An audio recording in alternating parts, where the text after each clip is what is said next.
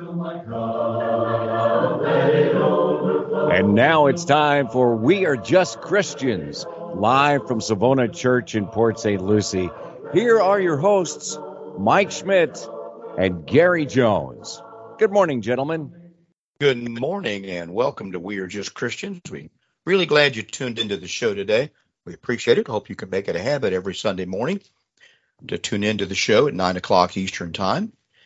And we're going to give you some call-in information in just a moment. Since this is a live call-in show, you can reach us here, and we'll be glad to take your calls, your comments, your questions, whatever is on your mind about anything spiritual. You don't have to be a Christian or a Bible believer to call the show. We'd be glad to have you call if you're not, and we're not going to try to embarrass you or put you on the spot or anything like that. We'll have a good discussion. Maybe you've got a question, maybe you've got a criticism, you've got something that you think we need to hear. And that's what this show's about. And that's one of the purposes of the show anyway, is to have a discussion about these things. So we promise we'll have a good discussion, and we'll give you the last word when you do call in, so you can feel free to do that. And it's not about baiting someone or arguing. Well, I don't want to get too far afield here, but never mind. Let's don't even go there right now. We'll come back to that. Let me give you the call-in information. You can reach us here at the show, 772-340-1590. That's the number for WPSL's regular call-in line, 772-340-1590. We also have a text number. Now, Gary Jones, my usual partner, is on his way but not here quite yet, so I'm not going to give you his cell number. But my text number is 772-260-6120, 772-260-6120. I'm Mike Schmidt. I'm the preacher and one of the elders here in the church, and so you may feel free to contact me at that number anytime you'd like to, by text or by calling. That's fine. 772-260-6120. I'm one of these people, and a lot of my friends don't understand this, but I have to answer every phone call because I get phone calls as a minister and as an elder that I don't always recognize the number, doesn't always come through. People change their number. And so I answer every phone call. And if it's a spam call or something like that, well, then we deal with that when it happens. But otherwise, if I don't answer, leave me a message, I'll get right back to you. But anyway, 772-260-6120. If you don't hear back from me, call again, because I'm not intentionally ignoring you. I just missed it or something. All right. The other way to get a hold of the show, besides calling live right now, 340-1590, or texting me, is to email the show. And that email address is simple: justchristians@att.net, justchristians@att.net. So we go through this every time. And there's other ways to listen to the show. You're listening right now. You may be listening on AM radio live. That's great. We appreciate that very much. But there are other people that are listening on the web through the internet. You can listen live on WPSL.com. Go to the Listen Live button, click the little forward arrow to start it, and you will be connected live to the show during the time the show is on live at WPSL.com. Listen live. You can also find the show on TuneIn Radio, the TuneIn Radio app on your phone or computer, and any Alexa or Google Chrome devices. You can also find it by searching for WPSL 1590, and you'll be able to hook right into the radio station, listen live. So you can tell your friends about that anywhere they are in the world. They can also contact us by calling in or by emailing or texting anytime during the show and after the show. So in any way, those are some of the ways you get a hold of us. We also have a website, which is wearejustchristians.com. That's the church's website, but there's also a radio page link there. And you can leave us a message. You can listen to these radio shows going back probably 10 years of archives with this radio show and of sermons that I preached on all different kind of subjects. Just search in there for whatever subject you want to find out about, demons or angels or whatever it may be. The second coming, all those titles and stuff are in that database there on the website at wearejustchristians.com. You get a full-length treatment of many of those subjects where you can look up the scriptures and then leave a comment or get a hold of us about those kind of things. So that's some of the ways you reach the show. This show is about being just a Christian here in the 21st century like they were in the first century. I think that's an idea that is very valuable. It's one that I think is timely. It's one the Bible teaches, that this gospel that was, as Paul said in Jude, once revealed to the saints, one time only, it says it was revealed to the saints. That's the first century. We are bound to recreate that church here in the 21st century without alteration. So we don't try to update, the teachings of the church. The Catholic Church is going through a whole process now. That unchangeable, eternal church, the Catholic Church. That's how they describe themselves. They've been going through a process now under the new Pope of trying to update their teachings here in the 21st century on women being priests and deacons and homosexual marriage, and whether, there's a whole list of these things. I don't want to get into all that right now, but the doctrines of the church, of the New Testament church, don't change because of centuries passing. Now, the application of those principles within a culture might change, like subjection and headship, how that might look, but the principle doesn't change just because time passes. What would have to happen for it to change is Christ would have to give some kind of a new revelation from heaven, which he is not going to do because he spoke through his apostles and prophets, and they wrote it down in the scriptures for us to read. So that's why that unchanging document, the New Testament, is so important, because it lends stability and so forth. And from what we can understand, he said that in 2 Timothy chapter 3, verse 15 and 16, that it makes the man of God complete or thoroughly furnished to every good work. So we have today, through the New Testament, the things we need to be servants of God in the fullest sense of the word, without having to make up new doctrines and try to conjure up some new revelation so we can find out what to do. That often, well, maybe most often, puts us as Christians who are Bible believers, puts us out of step with the common culture.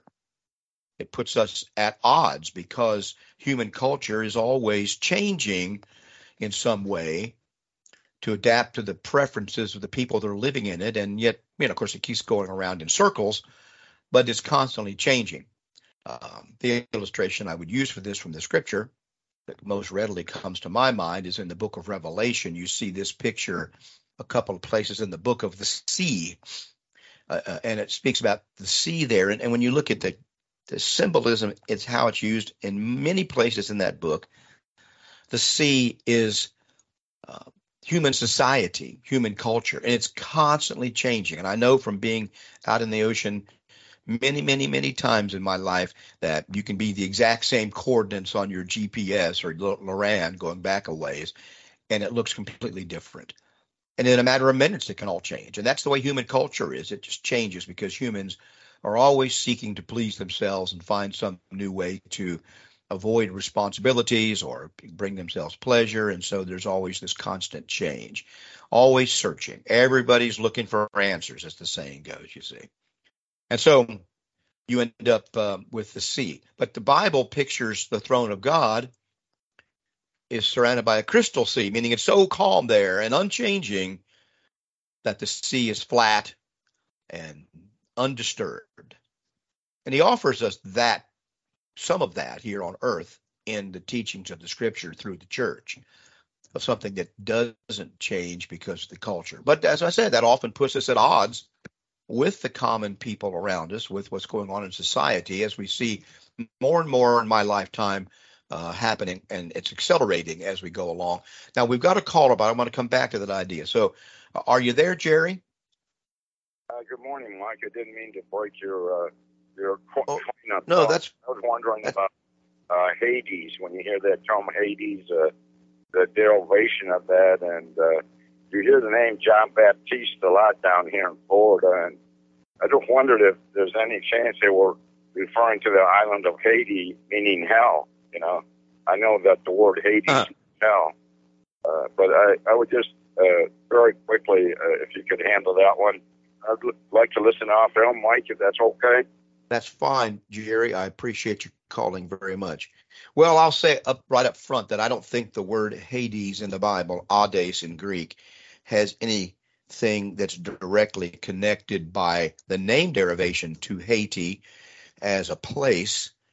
Jean Baptiste is a common name in Haiti, and even among Haitians that I know here, we have many going to the church here who are from Haiti. It just means John the Baptist, Jean Baptiste, and sometimes it's a hyphenated last name. We would call it in English. Other times it's two names, and there's a time, I'm not sure it's current at the moment, but when pretty much every young man in Haiti was known by Jean or John, and every young woman she was called Marie, and maybe it's particularly true when they came to the United States. But now that may be changing. So Mary and John are the two names very common in Haiti and so forth. But I don't think there's any connection, although, when you read some of the stories, and I've never been to Haiti, but when you read some of the stories about the conditions in Haiti at the present time, they are very disturbing. And I feel so bad for the people that live there. And I feel really bad for the people that I know from the island of Haiti who go to this church, and other ways I meet them, because such generally kind, sweet, and honorable people have been, their homeland and their relatives are living in fear and squalor, and there's no good reason for it. But anyway, we can go. I'm not going to go into all that. But this word Hades in the New Testament is an interesting word, and I think it's been the source of much confusion over the years because of what I would say is poor translations, especially in the King James. And I like the King James, but I think they have really confused things in our time because of the translation of the word Hades as the word hell, when Hades is not what we commonly think of in Bible understanding as hell. It's a different word and a different concept.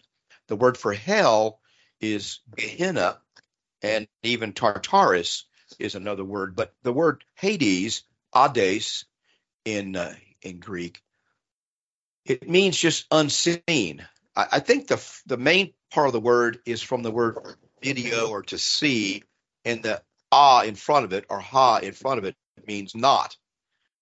And so it's a word that means unseen or not seen. And it is generally, it means in general, the place of the departed dead, those who have died, who are unseen. They go to an unseen world that we can't comprehend from the earth or from our position in this material world. They now are in unseen.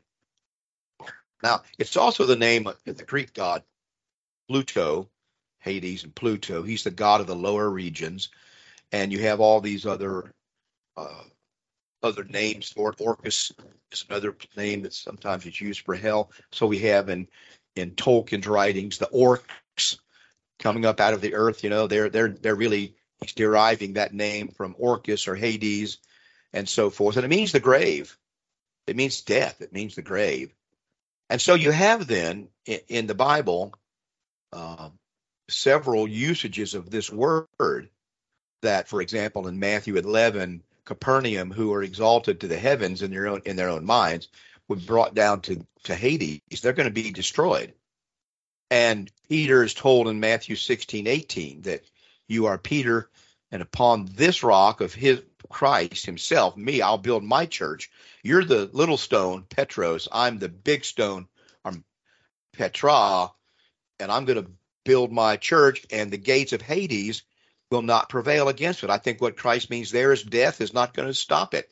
You're going to put, first of all, they were going to put Christ to death, and that wouldn't prevent the church from being established. And then they're going to try to kill all the Christians, and that can't stop the church, because there's going to be a resurrection in this final day that Satan cannot stop.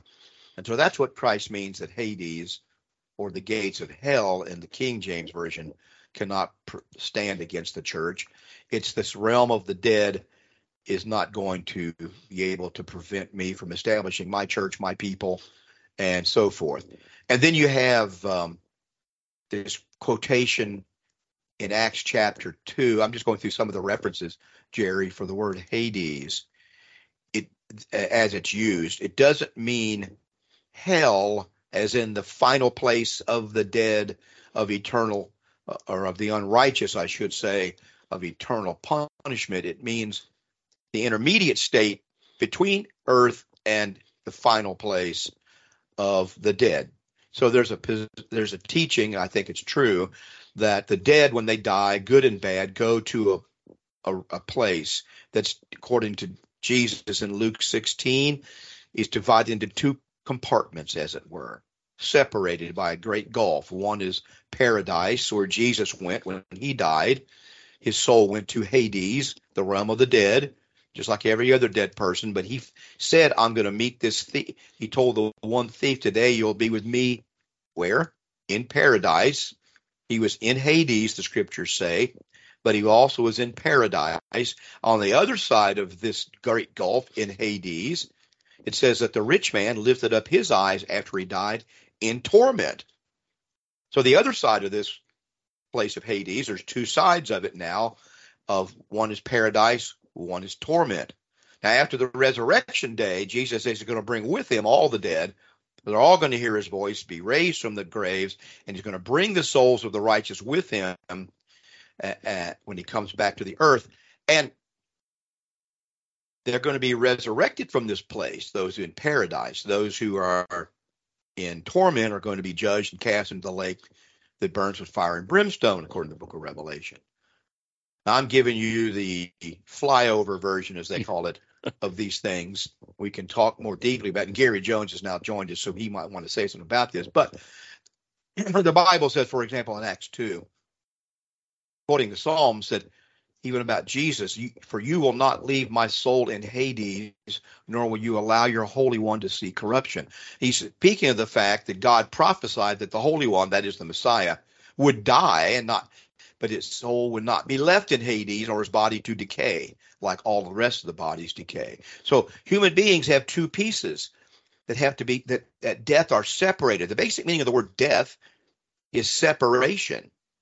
And so at death, the body and the soul, or spirit, I should say, are separated from each other. The body goes into the grave to await the resurrection. The spirit goes into Hades, either to paradise or torment, depending on the life of the person that they've lived, whether in Christ and righteous or not. So they're divided. And so it says about Jesus that you're not going to let your Holy One stay in Hades, his spirit, nor is his body going to stay in the grave. He won't let him see corruption. So Christ was going to go to both the grave and to Hades, into the tomb and to Hades, but he wasn't going to stay there. Now, here's where the problem has arisen in Christianity in understanding this. If you're reading an older version like the King James and the Catholic translations and stuff based on the King James, you are going to see the word hell there, so the word Hades. And yet it's a separate Greek word for the word hell that should be put there. And so it says, oh, Christ went to hell. And we take that to mean he went to the place, where Satan lives and is in control of it, and he's went to the fire and brimstone. And that's not the accurate understanding of what it means. I think in the Old Hades, in the Old Testament, it's called Sheol, isn't it? In the Hebrew, in the Old Testament, the very exact idea is Sheol. And so it says there, you will not leave my soul in Sheol, if you read the Old Testament text. It's the same thing as Hades in the Greek. The definition that's given in Strong's is that's just the world of the dead. Right, the realm of the unseen, the realm of the dead. But yet in the King James, it takes the word Sheol and the word Hades and puts the word hell there. It creates a lot of confusion. I'm not sure why it was done. I haven't read the historical accounts of this, but almost any more modern translation, even beginning back in the early 20th century, will put the word Hades there. Now, Hades is a transliteration of a Greek word. It isn't a translation. It's a transliteration of Hades, or it'll put Sheol, which is a transliteration of a Hebrew word. But that's the reason they do it, because it's creating unnecessary misunderstanding, you see. One of the passages in the Old Testament I think you might reference for that Acts chapter that Peter is talking about is Psalm 49:15. Yes.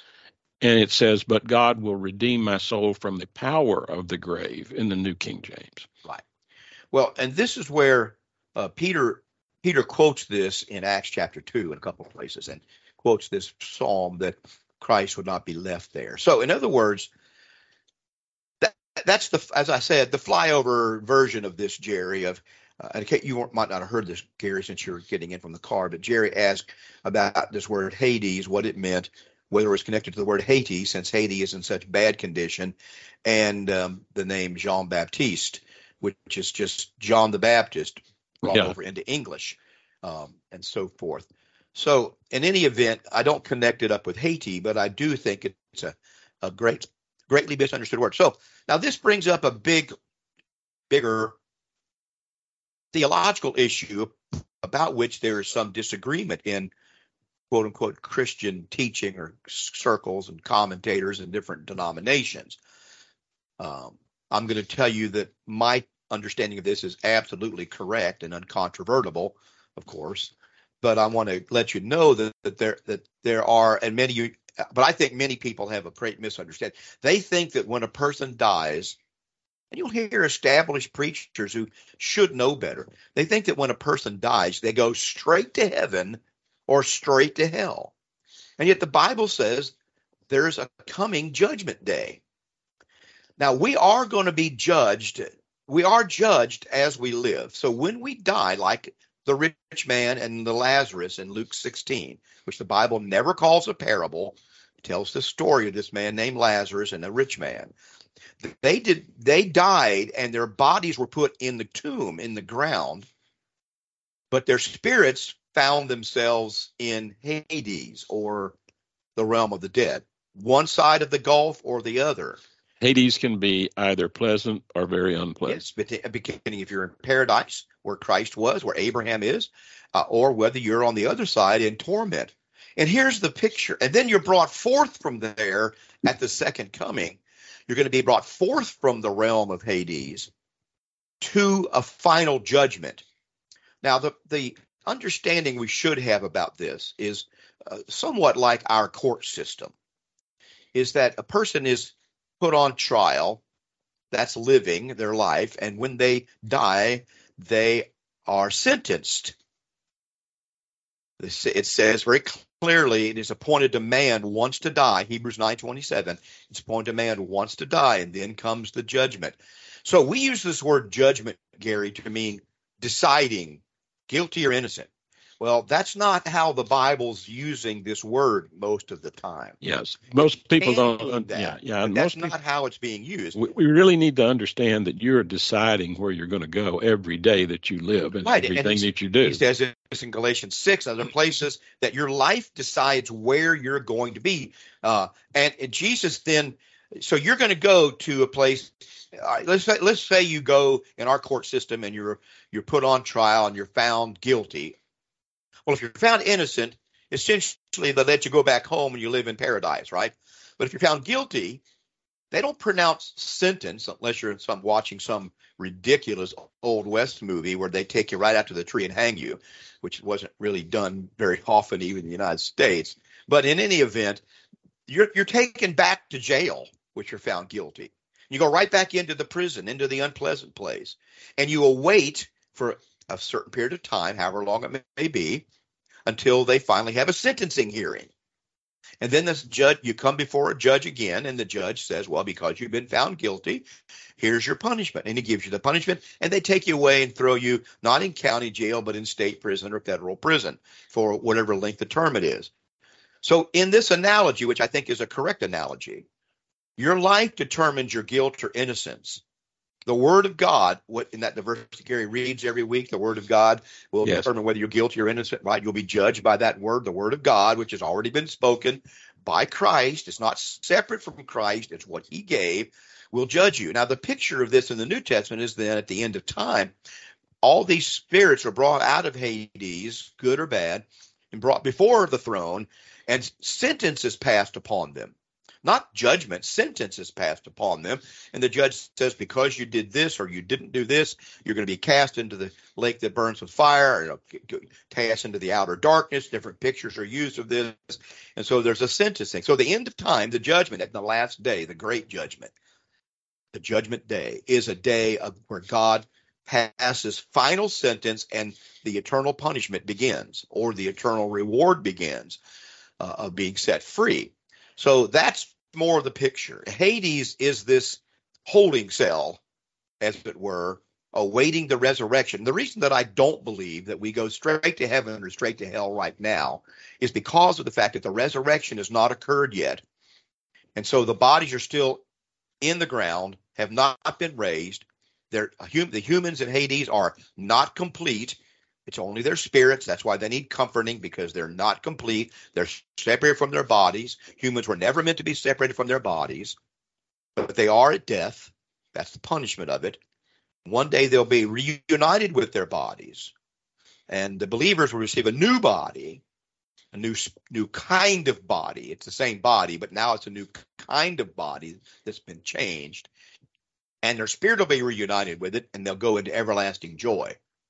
So that's what happens when they're found at the final day of adjudication innocent. Sentence is passed.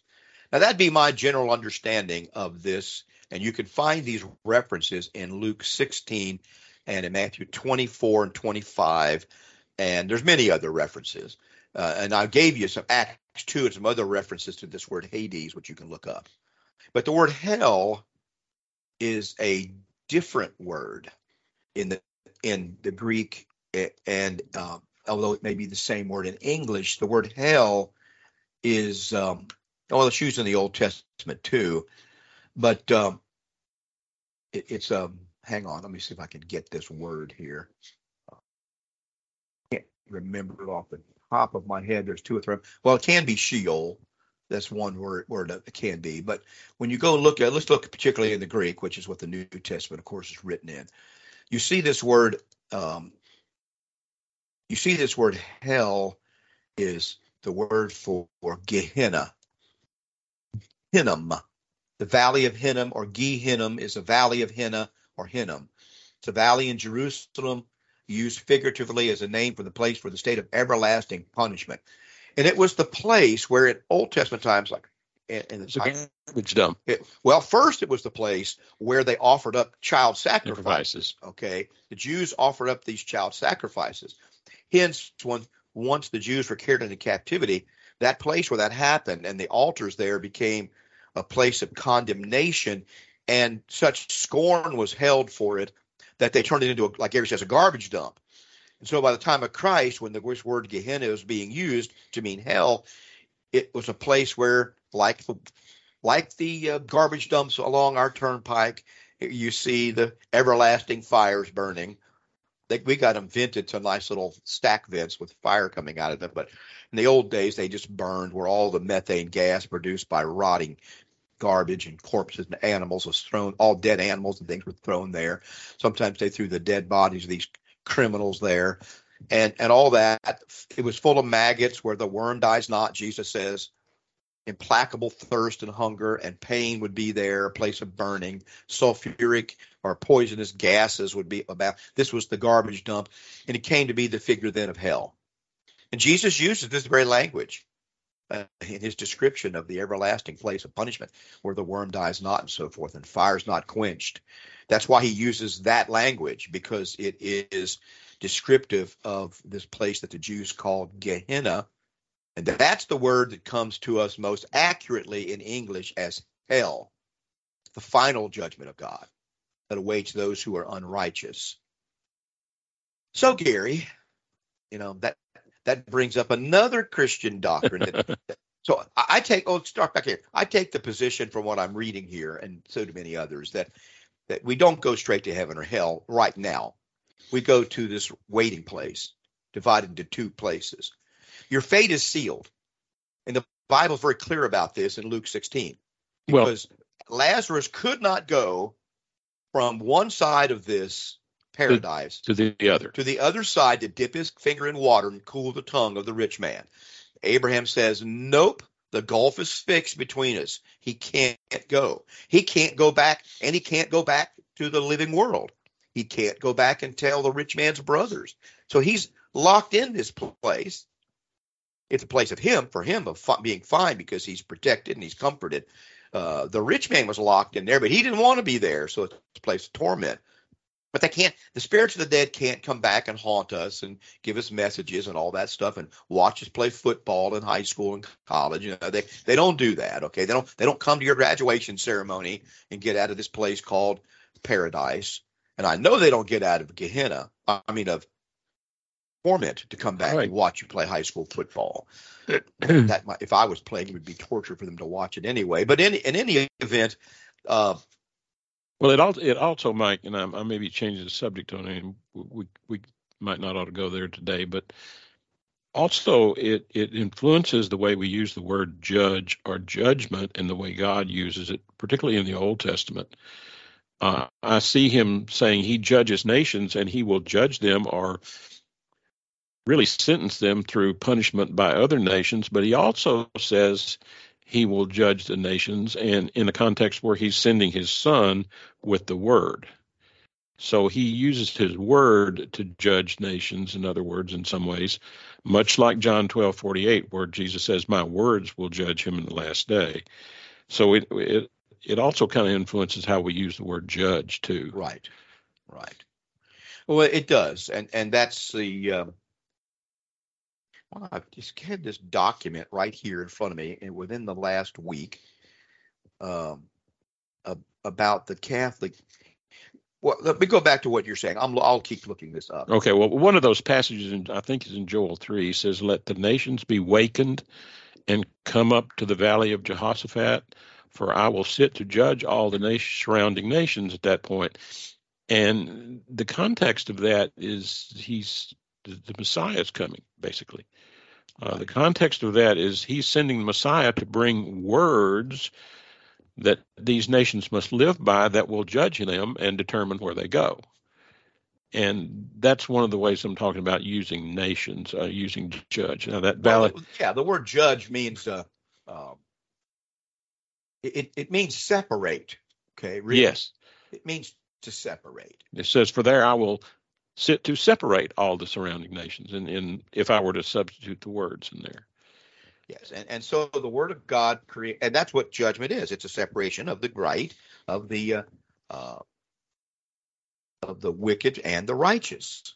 And he uses the phrase right in context with that in Joel 3. He says, multitudes, multitudes in the valley of decision.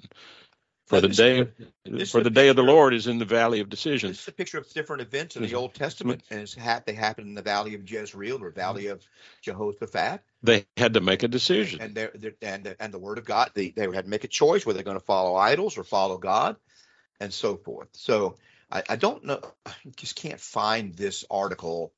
I sure wish I could. Hang on, I'll find it here in a second. That also deals with something different about this. Maybe I didn't save it. I thought I did. I really thought I did. I just advise our readers, read Joel 3 and read it with the idea that this is symbolism and it's pointed to the coming of the Messiah, in which he's going to bring a word for them that Jesus says in John 12:48, that word that he brings and speaks will judge them in the last day. Right. That's the point. All of this, that multitudes in the valley of decision, what he's basically pointing out is when he comes and delivers the word, you're going to have to make a decision about obeying it. You're going to have to make a decision whether you'll live by it. Well, when the word comes to you. Yeah. Yes. So you're making that decision all along. This article, and I must not have saved it. I'm just puzzled why it's not. I didn't have this prepared before with the show because the question just came on as we were on the air. But I read an article about in the Catholic Church, Catholic teachings written by a bishop. The church is divided into three parts, as it were, with relation to what we're talking about. There's the church that's militant. That's the church of living Christians fighting against the world. And then there's the church in purgatory, where the church is having to undergo a purging of their sins. They can't go straight to heaven. You see, I've never found that purgatory idea. Well, they would use it. It's in the book of Maccabees, is where they would get a reference from the book of Maccabees to talk about this. Something that we would not consider part of the canon. It's not part of the gospel scriptures at all. And I must not have saved it. I thought I did. I'll try to get back in with that. But they say that the Catholic Church teaches that you're saved by doing the works that you do, and that includes penance and confession, other good works. And then the only way that you can be saved is to you can go straight to heaven when you die, but you have to have received a plenary indulgence. A plenary indulgence means full indulgence, plenty of indulgences. And you get that by having masses said in your name, which of course involved a cost and pay to the Catholic Church, other people praying for you. Now then, there's a few people that die with plenary indulgence, or their life has been so exemplary, these are called saints, that they go straight to heaven. There's others that have to wait to go to heaven because their life is filled with different kinds of temporal sins. Now, they don't have, these are called venial sins, that they don't have, what's the other kind of sin that it's hard to be forgiven. But anyway, you go there to this place of waiting. And so if you love your relatives, you'll go and pay to have masses said on their behalf so they can get an indulgence and get out of this purgatory faster and go straight to heaven then after they get out of purgatory. And then there's this nothing about that in Scripture. Nothing about that in Scripture, but that's a big part of the Catholic teaching. And I must not have saved this teaching because it's not fun. I thought I did. I'll have to look it up. I always thought that was part of what precipitated Martin Luther. It is very much what precipitated, and that's the reason I thought I saved the article, because what its teaching is, and the very words that are being used in this case. Maybe I've got it here, these other tabs or something. One of the words that's used here, one of the statements that's made in this Catholic teaching, is that you have to earn this change. You have to basically, I should say, earn this going straight to heaven, get out of purgatory, by doing these indulgences and these works. And Martin Luther said that's salvation by works. That's why it's ludicrous to say that he would teach that being baptized in the name of Jesus Christ is a work, because that's not what Martin Luther believed. He believed that these kind of work that you would do to pay a priest for and all that, that's a work that you do, or saying so many Hail Marys or Our Fathers, that's a work that you are, lighting so many candles, that's a work that you do that gets you into heaven. He says that's not how you're saved. You're saved by grace. And he's right about that in that sense. Now then, there's this church that's already saved. So there's three parts to the church according to the Catholic Church. And purgatory is in the middle of this.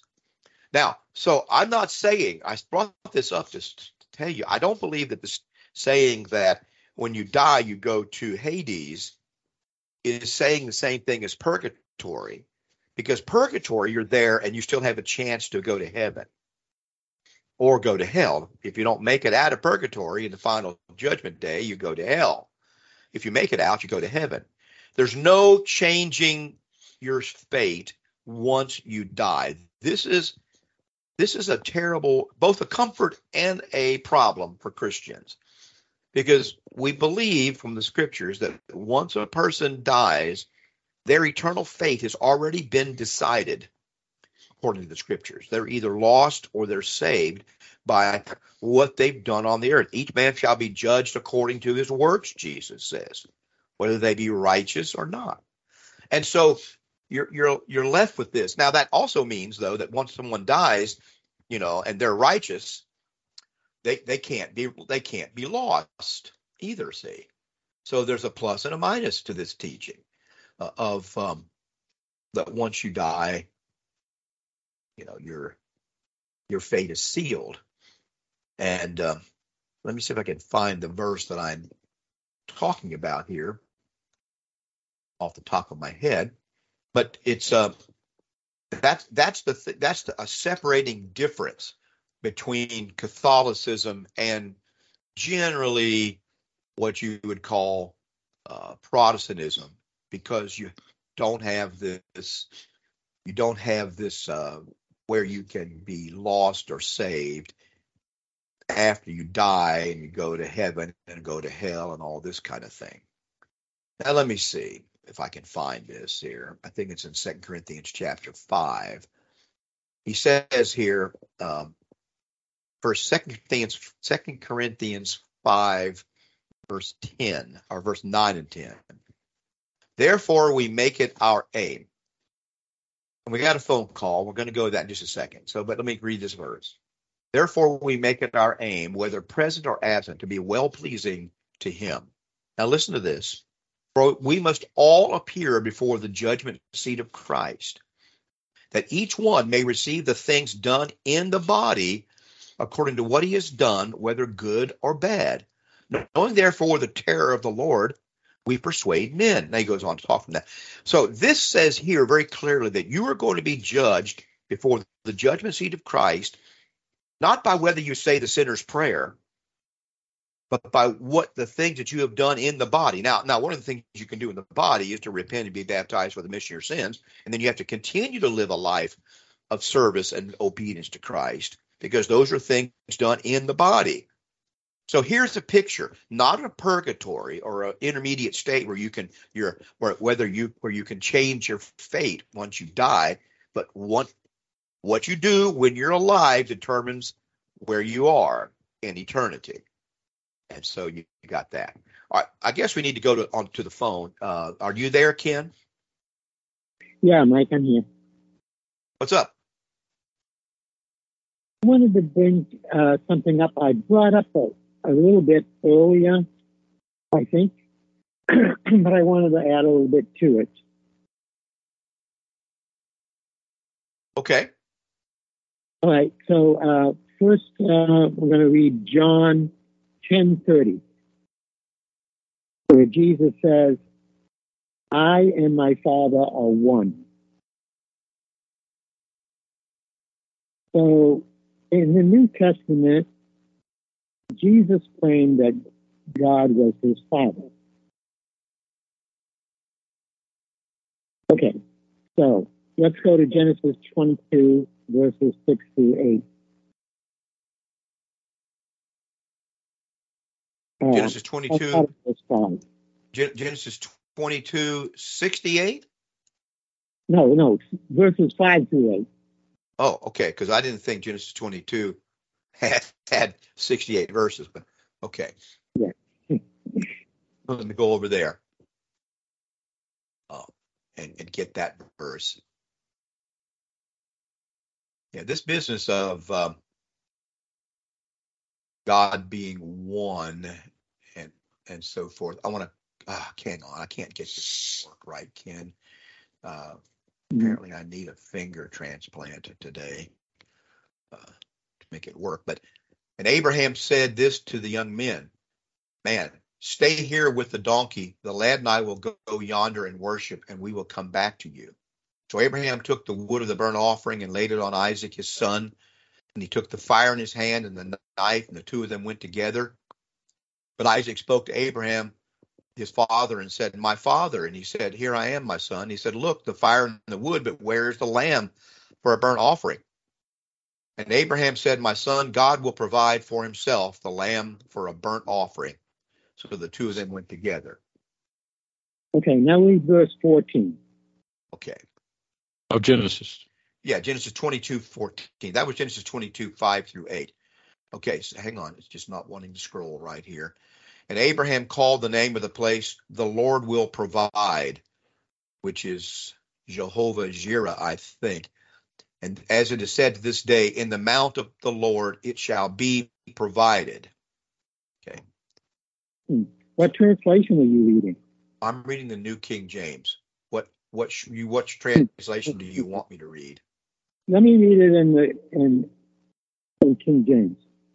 Okay, sure. I think it is a little bit different. Yes. Yeah. And Abraham called the name of the place Jehovah Jireh. Right. As it is said to this day, in the mount of the Lord it shall be seen. Seen? Now, a lot of people think Jehovah Jireh means the Lord will provide, but it means he will see the need and provide. Okay. All right. Yes, it is the Okay? primitive root that means to see or Yeah. to perceive. Okay. So if you go back into the verse, the previous verses, who sees the need? Now that's the name of God. Jehovah Jireh is one of the names of God. Right. Right. So go back in verse, let's see. Verse 7. Who sees the need? The son sees the need. Is that what you're saying? Yeah. Isaac said, "Where's the sacrifice?" Yeah. So most people look at this scripture and they think Abraham is a type of the father and Isaac is a type of the son. And that's probably correct, I think. Yes. Yeah, sure. But here it's equating Isaac as God. Because he said the Lord will see the need and provide. He saw the need. Okay, all right, I see what you mean. Well, the other thing that's interesting about this, Ken, is maybe it's just as well to translate verse 8. And Abraham said, "My son, God will provide himself the lamb for a burnt offering," meaning he will provide himself for this offering. Yeah. Which the Lord God did provide himself as the offering. And then you're saying that it means that God saw the need in his son, that the son saw the need, and the son in this case is Isaac. And so Jehovah Jireh means the Lord will see the need and that provides. Yeah, that is interesting that they translated provide in the New King James. And I knew it was different than the King James when I read it. Right. Let me give you another example of it. In Isaiah 9.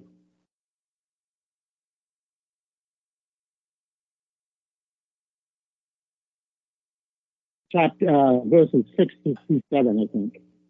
Which verses? You're breaking up again.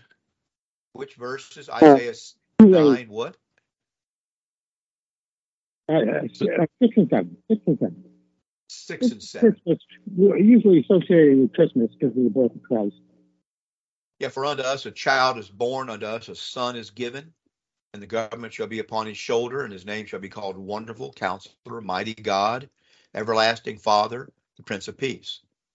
So here's the child, the son, who is called the Mighty God and the Everlasting Father, right?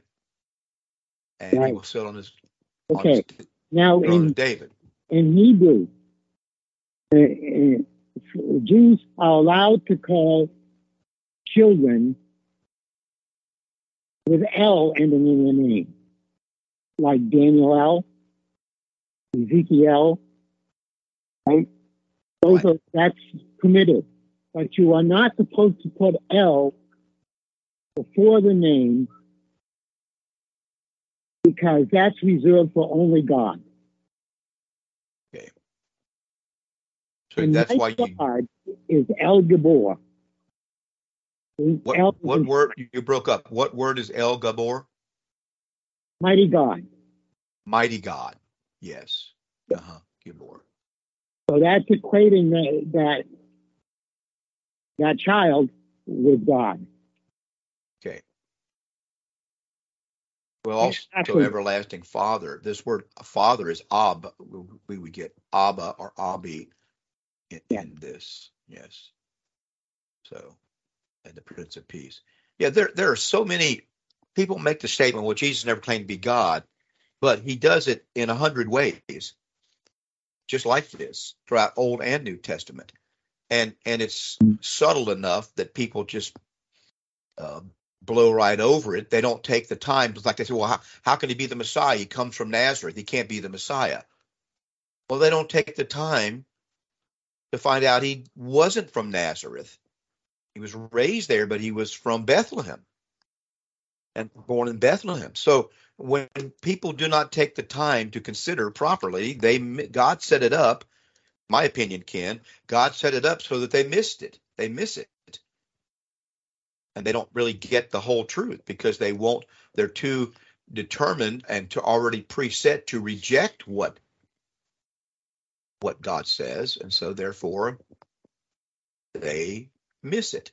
And it's all through verses. And I appreciate you bringing up these examples. It's all through these different verses.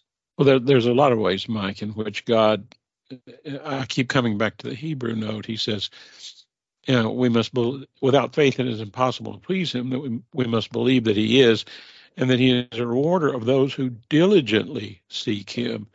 That idea of being diligent in seeking God would uncover these things that we're talking about. He's basically saying, you need to put in some effort to find me. I believe that's what he's looking for in the scripture. He's looking for you to put in some effort to find God. And some of these things many of these things will be found with just a little bit of effort. They're not hard to see. You just search for them. Right. They're there. Do you want to add anything else to this, Ken? I'll tell you what, I'd like to add a little bit something to your Sunday school lesson about studying God's word. And it ties in with sees the need and provides. I have found that sometimes I don't have to pray. All I have to do is think about my need. God provides it. Have you ever had that experience?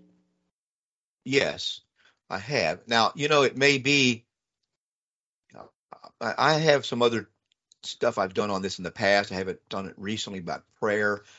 I think that is a form of prayer, and that's what it means, pray without ceasing. That's one of the ways that we can pray without ceasing, is that when you are turned to God as a general way of living and thinking, and you spend time in his word, and you begin to see the whole world through the prism of the word of God and of God himself, that your mind is constantly turned to God. And so as things happen and needs arise and desires arise, they are immediately taken before God in that sense, even though you're not folding your hands and saying, bowing your head and saying, dear God, so forth and so on.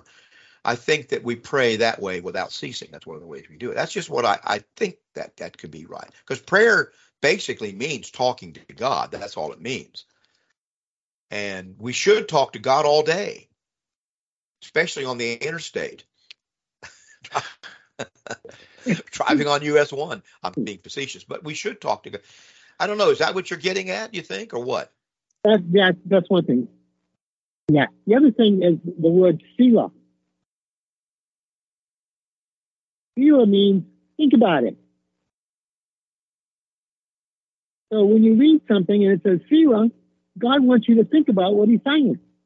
When you read in the Psalms, it says Selah, S-E-L-A-H, right? Selah, yes, or Selah. Yeah, and it probably does mean meditate or pause. Yeah. And we're not sure if that was a musical notation or a notation of prose, and we're to not stop right there and think for a minute. And that's what the word meditate means in a broad sense. It means to stop and think about something in depth. And back in the agricultural times, I heard my grandfather say that, well, the word meditate, I was told he would say, would means you come to the end of a row and you maybe read a Bible verse and you plow. He's plowing with mules, of course. You plow the row and think about what you just read. Come to the other end, you read a verse, and you plow the other way back, and you think about that verse. So this is meditating, and it probably isn't very far off the course of it. Well, along the lines of, before you get away from that, along the lines of what we were talking about in Isaiah 65, and this is something we studied on Wednesday night, the prophet says there, in speaking in terms of this new creation that he's going to do, which I think is the church. And he says in verse 24 of Isaiah 65, it shall come to pass that before they call, I will answer. And while they are still speaking, I will hear. Yeah. That's right. God knows what you need, and if you're a person that's attached to Him, He will. And sometimes God provides for my needs before I realize. I told the story about finding somebody called me up and they forgot to give me a check, and they owed me $300. I forgot completely about. I think it was 300, and I thought when it happened, so what's going to happen now? And the next day I had to have my septic tank pumped, so there was the $300. God knew before I did, right? He can see through the ground and see the septic tank. Is how I looked at it in a real basic way. But that verse was given in the context of the new creation. That's right. And I wish I could be as close to God as I should, in that my thoughts every day would be turned toward Him and spiritual things and the words that I've read and think about, and so that my prayers just kind of arise out of my heart as I'm going along. Sometimes you might be like, now, here's a picture of Nehemiah. I think it's chapter 1, Ken. Nehemiah is coming before the king, and the king notices that his countenance is not what it ought to be, what it usually is, and he asked Nehemiah, what's wrong, essentially. And the Bible essentially says Nehemiah, I'm going to paraphrase, froze in his tracks, and he said, I stood there and I prayed to the God of heaven, and then I spoke. Now, I don't think he prayed very long in front when the king asked this, but here he doesn't drop to his knees and assume a posture of prayer. He's carrying the cups of the king. He just prayed with his eyes open, standing right before the king, in a silent way that God knew, and the king granted his request that he can go. He told him, and then words came out that said, I want to go build the walls of Jerusalem. My city is broken down. God said, be on your way. I mean, the king said, be on your way. Paraphrasing again. So, yeah, that's a blessing of being a Christian, kid. I don't think that people outside of Christ understand it all. That's why they fret and worry all the time. But you and I know that God is going to take care of us, going to take care of things, as He even knows before we ask, and we can ask anytime, anywhere that we want to, and He will hear. So, you want to add? We're going to have to run here in a second. What do you want to add anything to this? Okay, I just wanted to mention that Gary mentioned the scripture he just mentioned. I know a song about that. It mentions those two scriptures. I have a song. That's the first verse of the song, those two scriptures he read. What's that? Before they call, I will answer them. And while that's Isaiah 65:24. Yeah. There's a song about verse? That, you say. What's that? Would you like to hear the second verse? Yeah, go ahead. I, the Lord God, will rejoice in my people, and the sound of voices weeping shall be heard no more.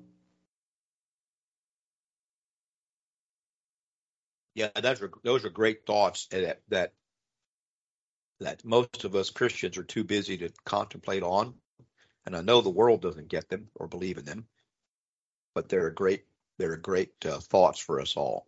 Well, there's an example of that in Daniel chapter 9, beginning verse 20. If you want to read, Daniel is still speaking. Okay. Anyway, we're going to have to run today. I appreciate you calling, Ken. I did want to say Jerry called back and asked about limbo, and we're going to have to get to that next week. What's the limbo and purgatory and all that? We'll have to talk about that next week. We didn't get to that, but we want to invite you to take a look at our website, which is wearejustchristians.com. We'd like to invite you particularly to come and join us in our classes and our worship here at the building at 2196 Southwest Savona Boulevard, 2196 Southwest Savona Boulevard in Port St. Lucie, corner of California and Savona, on the little behind that little shopping center on the west side. We meet at 10, 11, and 7:30 on Wednesday nights. 10, 11 today, 7:30 on Wednesday nights, and we'd love to have you come and be with us. Thanks for listening, and may God bless you. You've been listening to We Are Just Christians live from Savona Church in Port St. Lucie on WPSL, Port St. Lucie.